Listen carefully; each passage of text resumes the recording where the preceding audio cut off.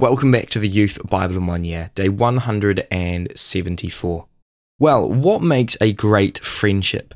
Is it communication? Is it having love for one another? Is it having fun together? Well, today's Bible passages show us 3 keys to great friendships. So let's find out today on how we can have great friendships. A leading UK retail chain commissioned a survey by a team of psychologists into their key customer demographic, millennials, those born between 1981 and the early 2000s, and also known as Generation Y. They interviewed 800 people. The results were so startling that they didn't believe them. They interviewed another 800 and got the same results.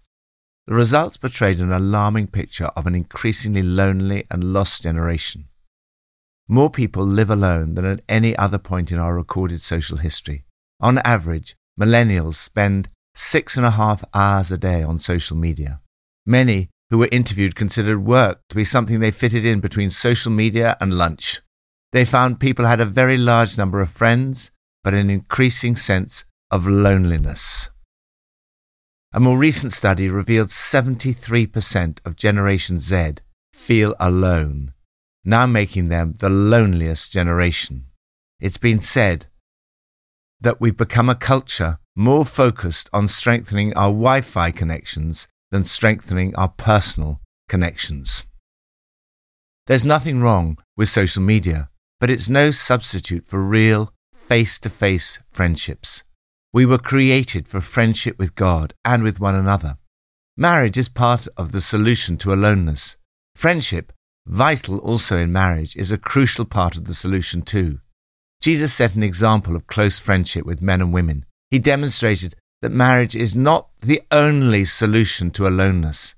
In one respect, friendship is even more important than marriage.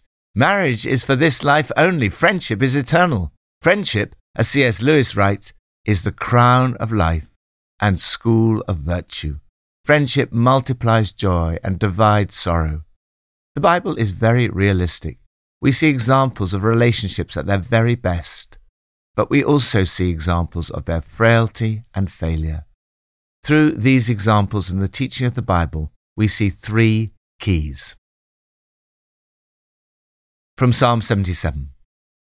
I will remember the deeds of the Lord. Yes, I will remember your miracles of long ago. I will consider all your works and meditate on all your mighty deeds. You led your people like a flock by the hand of Moses and Aaron. Value partnerships. Mother Teresa said, "What I can do, you cannot. What you can do, I cannot. But together we can do something beautiful for God." We saw yesterday how the psalmist, in his distress, cried out to God.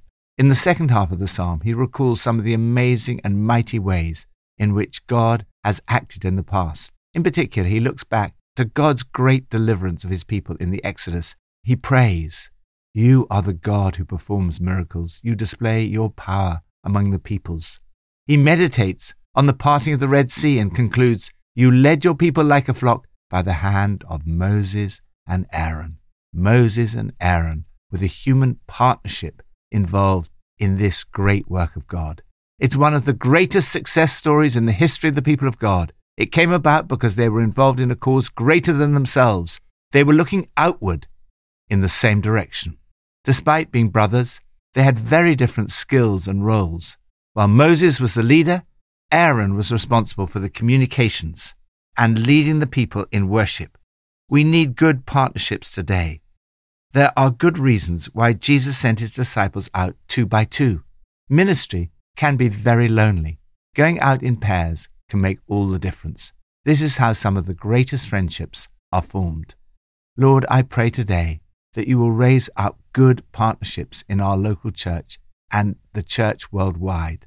May there be many who, like Moses and Aaron, complement one another and see you achieve great things through them. New Testament from Acts 15.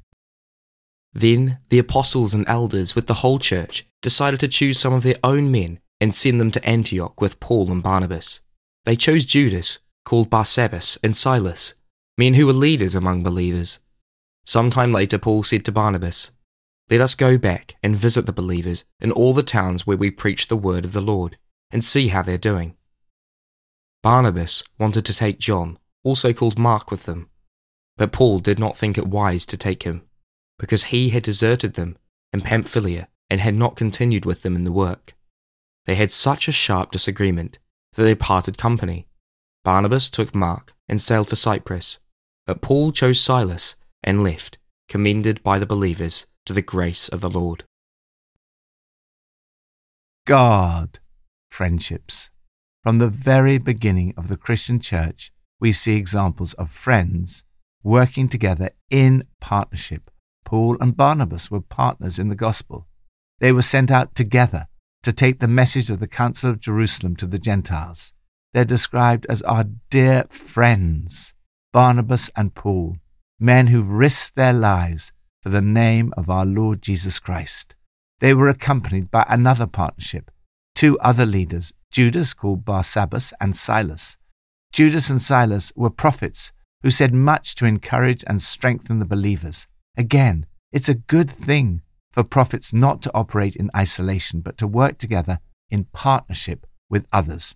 All this is good, but as we read on, we see that division, even in the early church, was not only over doctrine, but also over personal relationships. As Sandy Miller often says, the calling is divine, but the relationships are human. Paul and Barnabas fell out. They had a sharp disagreement, and as a result, they parted company.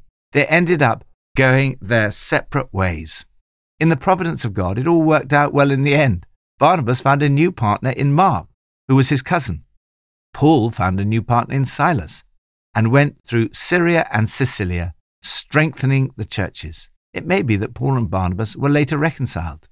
The reality is that sometimes even Christian partnerships struggle and fail.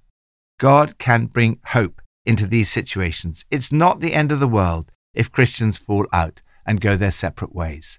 This passage shows that their disagreement did not lead to the removal of God's blessing from them. However, as John Stott points out, this example of God's providence should not be used as an excuse for Christian quarreling. We should always do our best to resolve our differences and avoid such painful parting of company. Guard your friendships. When there is a fallout, always seek reconciliation.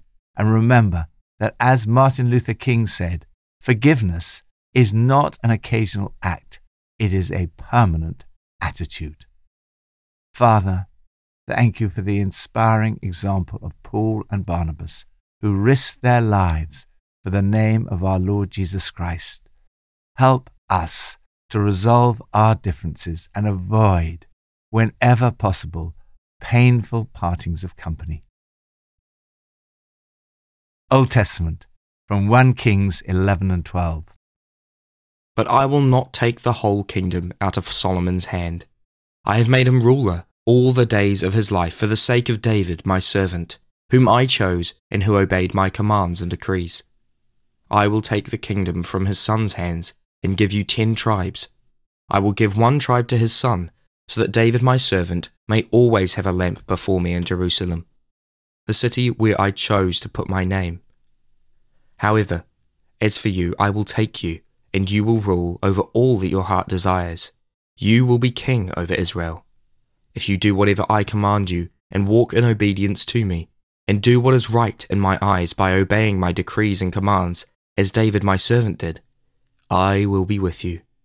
I will build you a dynasty as enduring as the one I built for David, and will give Israel to you. I will humble David's descendants because of this, but not forever. Prioritize loyalty. In this passage, we see human relationships at their worst. Solomon began to reap what he had sown. He had sown disloyalty to God, and now he began to reap disloyalty all over the place. The first adversary was Hadad. The second was Rezon, the leader of a band of rebels. Next, Jeroboam rebelled against the king. He was one of Solomon's officials, a man of standing, whom Solomon had put in charge of the whole labor force of the house of Joseph. Solomon ends his life surrounded by adversaries and trying to kill Jeroboam. Rehoboam, Solomon's son, inherited a mess. He did not deal wisely with his opponents. He failed to listen. He turned a deaf ear to the people. They realized that he hadn't listened to a word they said. He rejected the advice that the elders gave him. As a result, most of Israel rallied around Jeroboam. Only the tribe of Judah remained loyal to the house of David. Yet again, war broke out. The result is a divided kingdom. But even that is not the end of the problems. God promised Jeroboam amazing blessings if you walk in obedience to me. Tragically, as we will see over the next few days, Jeroboam did not, and the results were disastrous. This episode in the history of the people of God is a story of disloyalty to God, disloyalty to the king, rebellion and infighting. It is not how things are meant to be. You are called to love, unity, and loyalty. Your loyalty should be a reflection of God's loyalty to you. If you sow disloyalty, you will reap disloyalty. If you sow loyalty, you will reap loyalty. You show loyalty by your actions and your words. Be loyal to those who are not present. In doing so, you will build the trust of those who are present. However disloyal we are, God remains faithful to his promises. He remembers his covenant with David and does not completely reject the people. Although he disciplines us, I will humble David's descendants because of this, but not forever. His discipline is temporary. His loyalty is eternal. God disciplines us for our good, that we may share in his holiness. God's commitment and loyalty to you is such that nothing will be able to separate you from the love of God that is in Christ Jesus our Lord.